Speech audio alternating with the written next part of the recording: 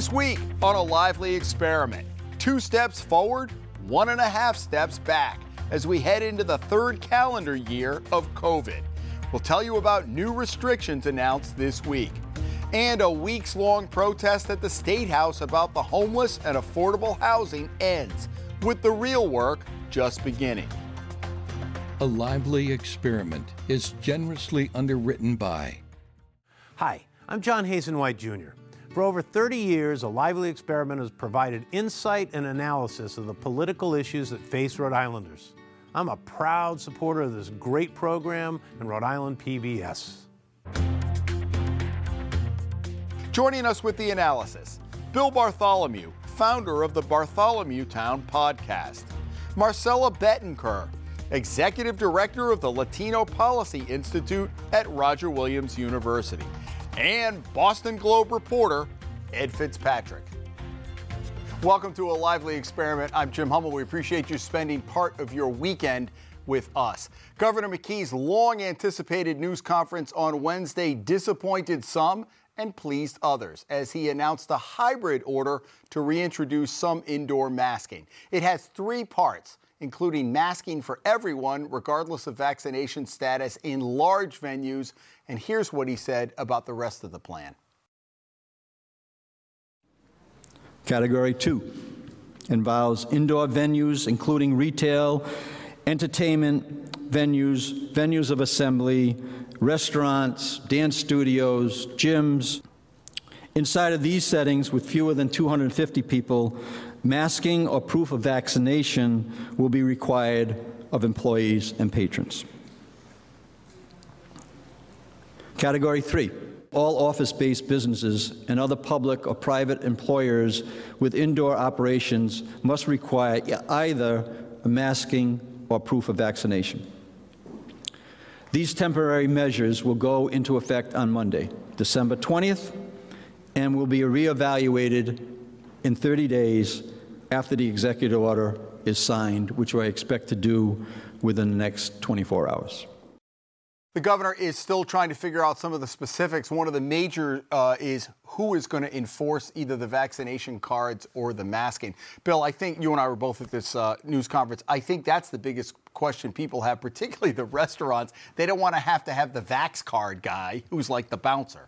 It's tough for the businesses. It's tough, and it's interesting because it's kind of split down the middle in terms of businesses that I've heard from or spoke with, in that the mask mandate, on the one hand, it's a pain. Some people are worried the optics will drive people away from going out. Just that alone could be a problem. But others are saying the mask mandate can provide a certain level of comfort, and more people are going to want to go out now because they're going to say, well, it's safer. But that leaves a huge gap in terms of exactly who's going to enforce the mask mandate, who's going to enforce the check of the vaccination card.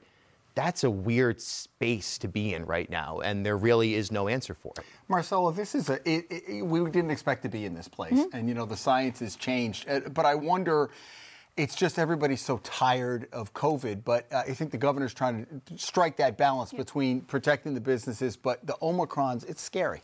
It is, and I think to your point, we're all tired of COVID, but COVID has and will continue to be around, not just for another 2 years possibly, and so I completely understand that we have to be thoughtful of businesses and how we're interacting. It's a psychological and social issue at this point. But also, we have to understand that this is a global issue.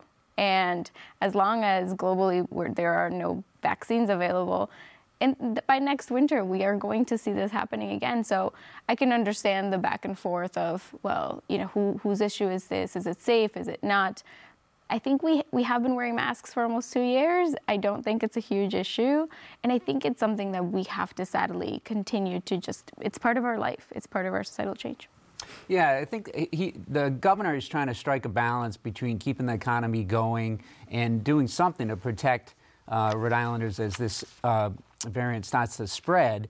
And I spoke to Johnston's mayor, Joe Policina, and he was talking about the importance of keeping the restaurants going. And he thinks he's a supporter of McKee, but he's also, he's not a wild-eyed liberal. And he was saying he thought this was the right balance because it keeps Luigi's and Trattoria Romano open, and Five Guys, he said, is his favorite restaurant. And he said, he's not too good with the technology, but he can get his vaccine card up on his phone pretty easily. So he thinks this is the right balance. Yeah, he plays Mickey the Dope. I don't know about all this stuff. He's on his phone going like this. Oh, absolutely. Policina. And I also wonder, I have taken the stance that even though I think what's a little unsettling is you see some of these cases like the Pilgrim principal who died, and then we just heard, we're taping on a Friday morning, that the Cranston East volleyball coach, who was 41. So those are the cases that give you pause. When I go into a grocery store now, even though I don't have to, I will Monday, I wear my mask anyway to put other people at ease.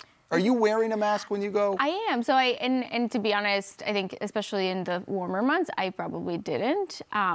But even in the last few months since the fall started, I have. Mostly because I have allergies and because in my brain now there's a lot more people. It's colder. Like this is when it's supposed to happen. And if you're coughing on people, they give you the stink eye, don't they, right? With those allergies? They do. And when other people sneeze, I freak out as well. So I completely understand. And so I think, again, I completely can understand the psychological issues and like the social issues of it, but it's important. It's just, I think a mask is the minimum we could do at this point. You made a great point. It was almost, I was thinking about as you were talking about that it might encourage some people to go out. I mean, I don't think because we're in a much different place than we were a year ago. Just because I have to wear a mask to get into restaurants, not going to deter me. It might deter some people, but also it's like the smoking argument we had. You remember like you used to go to Dunkin' Donuts and you couldn't see the front because there was this haze of smoke. And when they decided to eliminate that all those years ago, they thought, wow, we're going to lose some patrons, but we're going to get some more, right? That's right. And sometimes, in fact, oftentimes, the loudest voices in the room don't represent the majority of people. I think the majority of Rhode Islanders are okay with wearing a mask for the duration of the winter indoors. And to Marcella's point, Rhode Islanders have it pretty good when you compare us on a global level. The global south right now, the rollout of the vaccine in South America, Africa, Southeast Asia even, a lot different. They're getting a much lower quality vaccine. People are getting much, much sicker. And they have a complete mask mandate that's never been relinquished since the beginning of the pandemic, indoors and outdoors. So for a wintertime, you put on a mask here in Rhode Island, maybe it's going to help you from getting the flu as well, or even just a common cold. And it's just sort of like, what's the big deal? Why is this the major political issue of our time, wearing a mask inside a grocery store during a pandemic? You made a great point, though, worldwide, that this is a global issue. We've got our American lens on it, and look at where the Omicron variant developed, right, in South Africa. So, I wonder if you see that commitment by the United States that's been talked about back and forth to make sure vaccines are getting to places where maybe they can't afford them. Well, I'm hoping that we are following through with the federal government's promises to actually share vaccination, because it's incredibly important. Again, while we found the vaccine in South Africa, Omicron in South Africa, we've seen variants in other places, and we're finding others as we speak. And the issue with that, again, is the low access to vaccination in other places is incredible. We continue to complain about not being able to get things here on time. We're complaining about not being able to travel. That all is happening because people are not getting vaccinated. So this country has an opportunity, and also kind of like, it has to share what we have. Just fine. Go ahead. One point on the mask mandate. I think other governors punted on that decision, so I give McKee credit for doing it. But if it's a good idea, if it's an emergency, like, why not do it now as opposed to waiting for a big shopping weekend this weekend, doing it Monday? I wonder also, and I asked this question at the news conference about metrics. Because then people worry about, it's going to be 30 days. It's not going to be 30 days. It's going to be, because the scenario that I painted for the governor is, hey, the numbers have gone down. Well, hey, the masks are working so well, let's continue it. Or the numbers are going up. Well, we need to do something. I wonder if we look at Massachusetts, because Charlie Baker has decided not to do it. So isn't that kind of a good litmus test? And people will say, look, Florida, the way they did it. Well, Florida's been on fire. It's gone up and down. But what about that? Looking at the numbers in Massachusetts, which does not have, Baker's held off on what McKee did. It's tough because how many people in Massachusetts on their own right, without a mandate, are going to wear a mask when they go indoors? And then here in Rhode Island, there's all this talk. I mean, you hear Rep. Brian Newberry talking about civil disobedience and not wearing the mask and so on and so forth. So could we actually have a compare and contrast that's valid with Massachusetts? It might be tough to do so because we don't really know what compliance will be or what people taking it in their own hands to wear a mask will look like in Massachusetts. But I think that's a great point that if we're about the same as masks come January 20th, maybe it's time to rethink the mask mandate as a continuing policy. Okay, to be continued. There's been an awful lot of talk, not only the last couple of months, the last couple of years about affordable housing. There's this huge tranche of money coming in. There's a very high profile protest that has ended now. Senator Cynthia Mendez and Matt Brown running as a ticket, camping out in front of the State House. They decided that the governor's doing enough now. This has been your life. I mean, I'm so glad to have you on. Affordable housing, you have spent a lot of your career toward it. So I know we could probably do a whole half hour on this, but what is your thought now, one, about the short term, about opening up Memorial Hospital as a shelter, and two, the larger issue about how the government is attacking this? Thank you. Yeah, I'm really glad that we were able to find a solution for the short term, as you're saying, especially thinking about it, especially individuals that may have COVID and thinking of the holistic kind of a number of humans who may be experiencing homelessness this winter.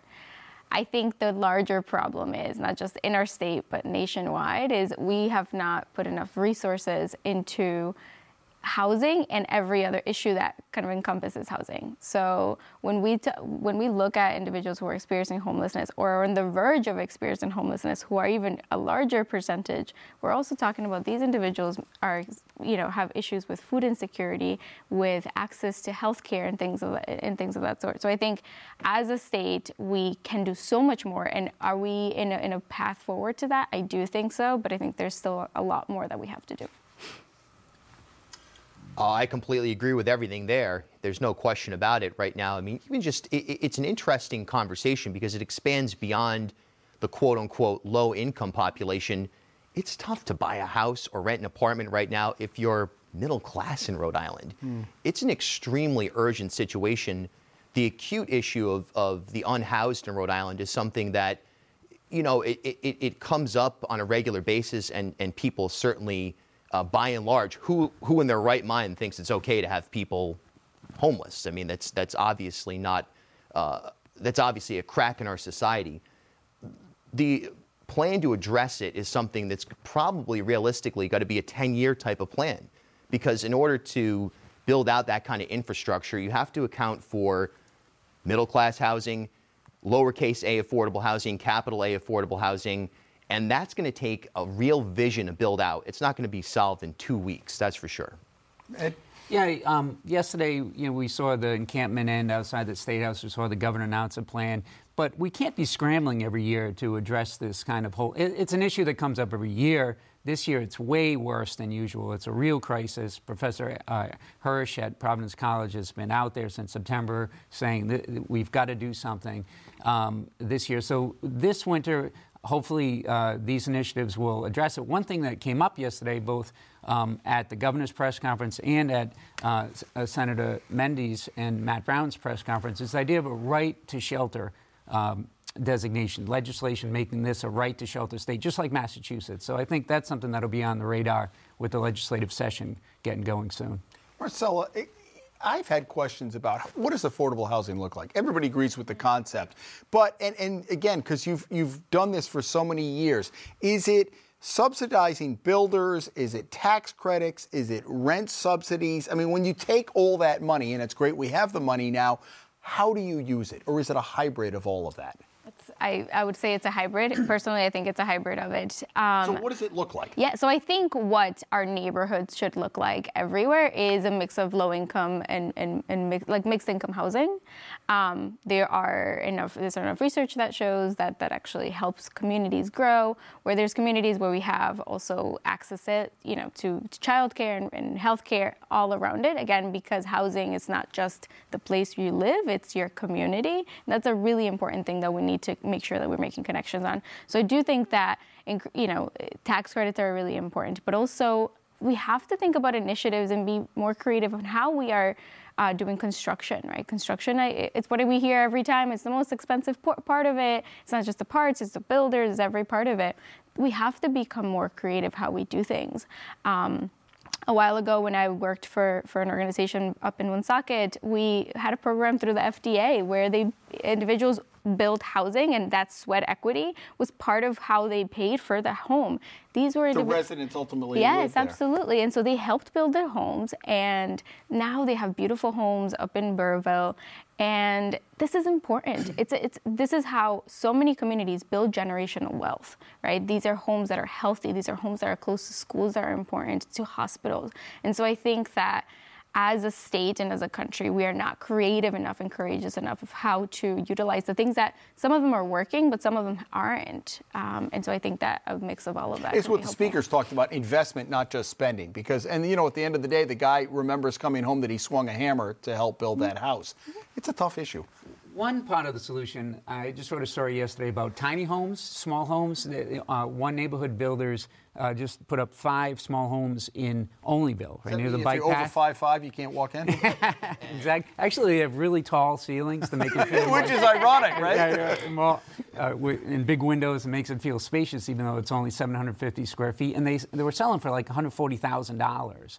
And so I talked to the first person to move in, and they're like, you know, it's got solar panels on the top. This is the home of the future. The Globe had a great article about what was that tiny house outside of, like it was in Newton or somewhere, and it was the same deal, and it sold for like $370,000. I'm not even sure it had it had an outhouse. I don't know how that works in Newton. I think that tells you more about Newton, really. Yeah, it really. I think people would be like, don't have that. Yeah, I think being creative is the solution. Work-live spaces for people, repurposing old buildings. There's a lot of old military facilities in the state. You look at Newport, Middletown right there. Tons of opportunities, old school buildings, and also regulating short-term rentals. That's becoming a major issue. It's crushing Newport. It's becoming an issue of substantial note in Westerly. And it doesn't seem on the surface that it would be a major contributor, but you're talking about a lot of housing stock that is now becoming unregulated, dubiously taxed short-term micro hotels. I wonder, you have basically the vacancy rate is very low, if not zero around here. So that adds the pressure, and it's putting people out on the street. How do you feel about the whole Memorial? Is Memorial Hospital going to make a dent on the people who are actually on the street from night to night, or is that a good start in your I think it's a good start. I actually am not sure what else was happening with the building, but to Bill's point, there are a number of buildings, some of them probably not up to code, where individuals could be housed. So I do think it's a good short-term solution. But I think that can also be a place, certain solutions can give us a space for creative solutions. So how can we utilize that space or others where people can stay, right? And there's programs across the state that help people that are experiencing homelessness, families, young people. The number of young people who are experiencing homelessness is growing by the day. And we have not yet to tackle how we're going to do that. All right. Another big issue that the clock is ticking is redistricting in Rhode Island. Of course, this goes on every 10 years based on the sentence. And I like to say, critics say this is an incumbent protection plan. And in other news, the sun will come up tomorrow. Yeah, right. I mean, have we not heard? And I love Kimball Brace. This guy has made a living. I've never met the guy. You hear him every year, and he goes, they talk about these questionable districts, and he goes, yeah, you make a good point about that. Like he had no idea, whatever. So you've been covering redistricting. It's pretty big. It's pretty important, though, particularly as progressives are making inroads into the State House. They're on a timetable to what? Get this done by January, February? January 15th, the Redistricting Commission has to present recommendations to the General Assembly. They enact it. But yeah, I mean, none of the incumbents have been placed in a district with another incumbent. They all have their own districts. So the gerrymandering accusations have come from challengers, people who want to challenge incumbents, usually in a Democratic primary. So yeah, there's been accusations about political gerrymandering that it's going to benefit Democrats, but that's more a result of it being that Democrats are in power. So they're so dominant in the General Assembly. If you're protecting the incumbents, that's going to benefit Democrats. I love the East Greenwich thing. Don't separate the hill and the harbor. You would think it was, two different. But that really shows you about how local it really is, right? Oh, yeah. All politics is local. And last night at the Redistricting Commission, the members of the town council from East Greenwich were out there saying, don't split that hill and harbor neighborhood. Bill? Well, look at District 16. You've got Brandon Potter and his relationship with Speaker Shekarchi. Some people are saying, so if you're a progressive and you abandon the quote-unquote political cooperative or whatever and you align yourself with leadership, do you put yourself in a better position when it comes to redistricting? I don't know. Who knows, really? I mean, what's going on inside those meetings? But it doesn't seem to hurt to be in, an incumbent and in lockstep with leadership, and then compare that on the Senate side with a Lenny Seo, who did pretty well in portions of his district. And they took away those portions, and now right? He's running, for those who don't know, he ran against Senate President Ruggiero, and I guess is running again, right? Yeah, he's running again, but now come on. Now it's a real uphill battle because of the inroads that he made. It's like someone opening up the trap door as you're just walking along whistling, and all of a sudden you're down in the sewer. They didn't put Barrington in his district, did they? Yeah. What do you think? I think I'm actually really excited to be hearing the issue because it's the first time that I've kind of been around this kind of work to do it. I think it's incredibly important that there are individuals that are testifying, that are talking about it. I don't know if community members know exactly what's happening because I don't think, sadly, as it's most things. Out there. Yes, redistricting, correct. Right? So yeah, it's this thing like we did the census, done, right? And there's nothing else that needs to be done. And so I do wish that this part of government was a little bit closer to community members. One thing that, I think I'm hoping that can be happening is that when this comes to the municipal level, again, because all politics are local, when municipal redistricting does happen, that's where I'm hoping that a lot more community members are involved, because this is a really big issue. And gerrymandering is real, and it's something that we have to watch in every part of the race. And I agree that it's inside a ball, but it's also determines who you can vote for. I think it's very important. It's to the extent that it's politicians choosing their voters, we should pay attention. I appreciate the fact that you're doing this so I don't have to.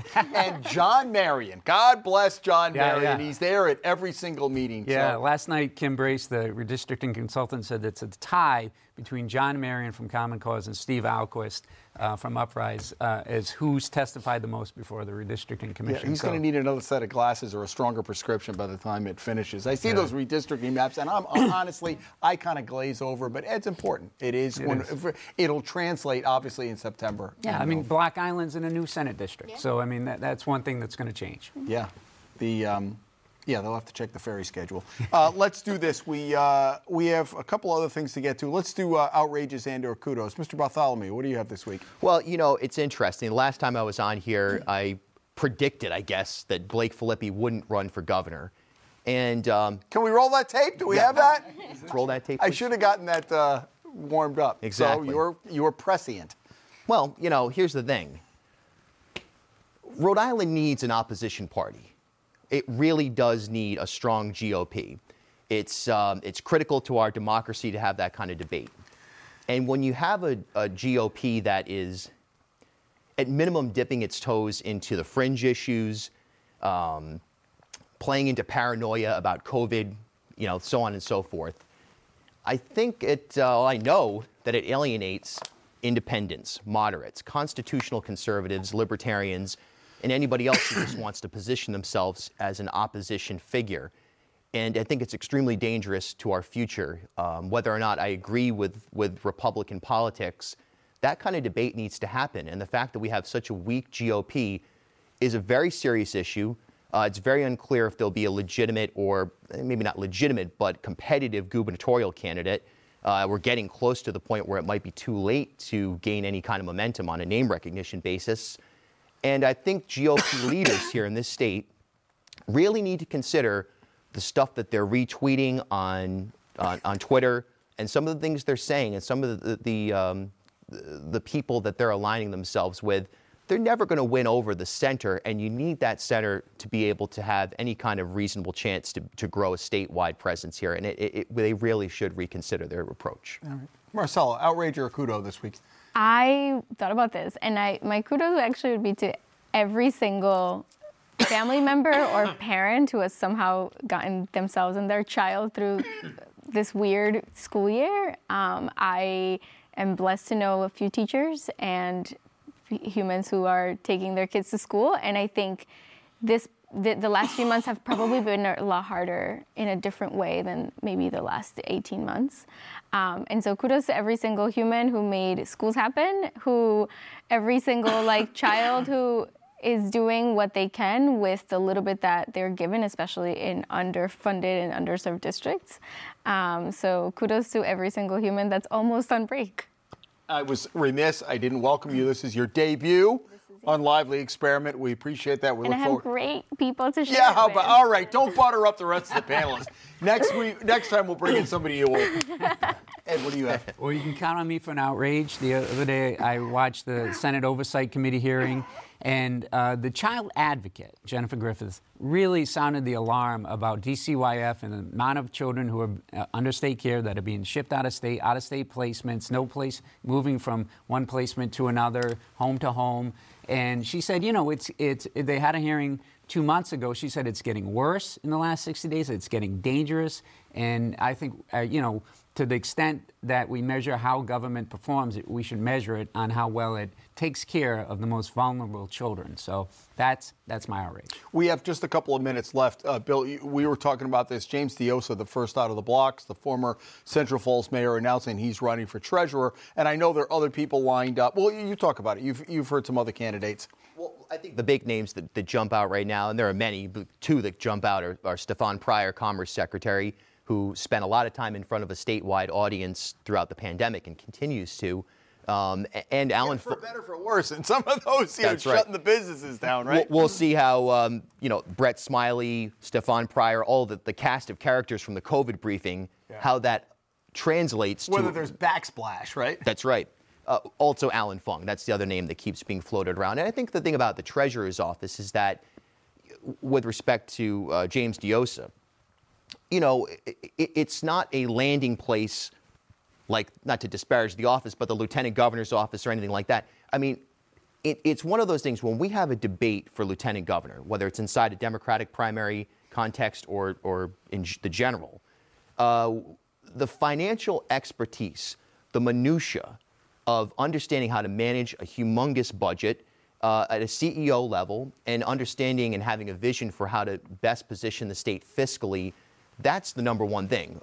Politics are way number two as compared with fiscal stewardship. 30 seconds on that. And we're also waiting to hear whether Senator Ryan Pearson, the Senate Finance Committee chairman, whether he's going to jump into the treasurer's race. It really has generated a lot of interest. Next to the governor's race will be the marquee race in 2022, but the treasurer's race has got a lot of people jumping in and taking a look at it. We're going to have to get the Providence Business News people to moderate all of those things. I don't know the right questions to ask. Yeah. All right, folks, that is all the time we have. Bill and Ed and Marcella, thank you. Great debut. Hope to have you back. And folks, come back here next week for one of my favorite shows of the year. It's our Year in Review show. We're going to have that debuting on Christmas Eve. We'll run it again on New Year's Eve weekend, where we take a look back at 2021, some of the predictions from the panel, and they're off for some prognostications for 2022. In the meantime, we hope you have a great weekend this weekend, and come back next week as the Lively Experiment continues.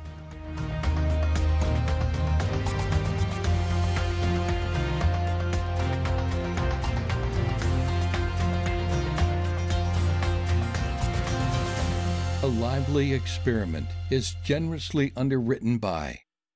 Hi, I'm John Hazen White Jr. For over 30 years, A Lively Experiment has provided insight and analysis of the political issues that face Rhode Islanders. I'm a proud supporter of this great program and Rhode Island PBS.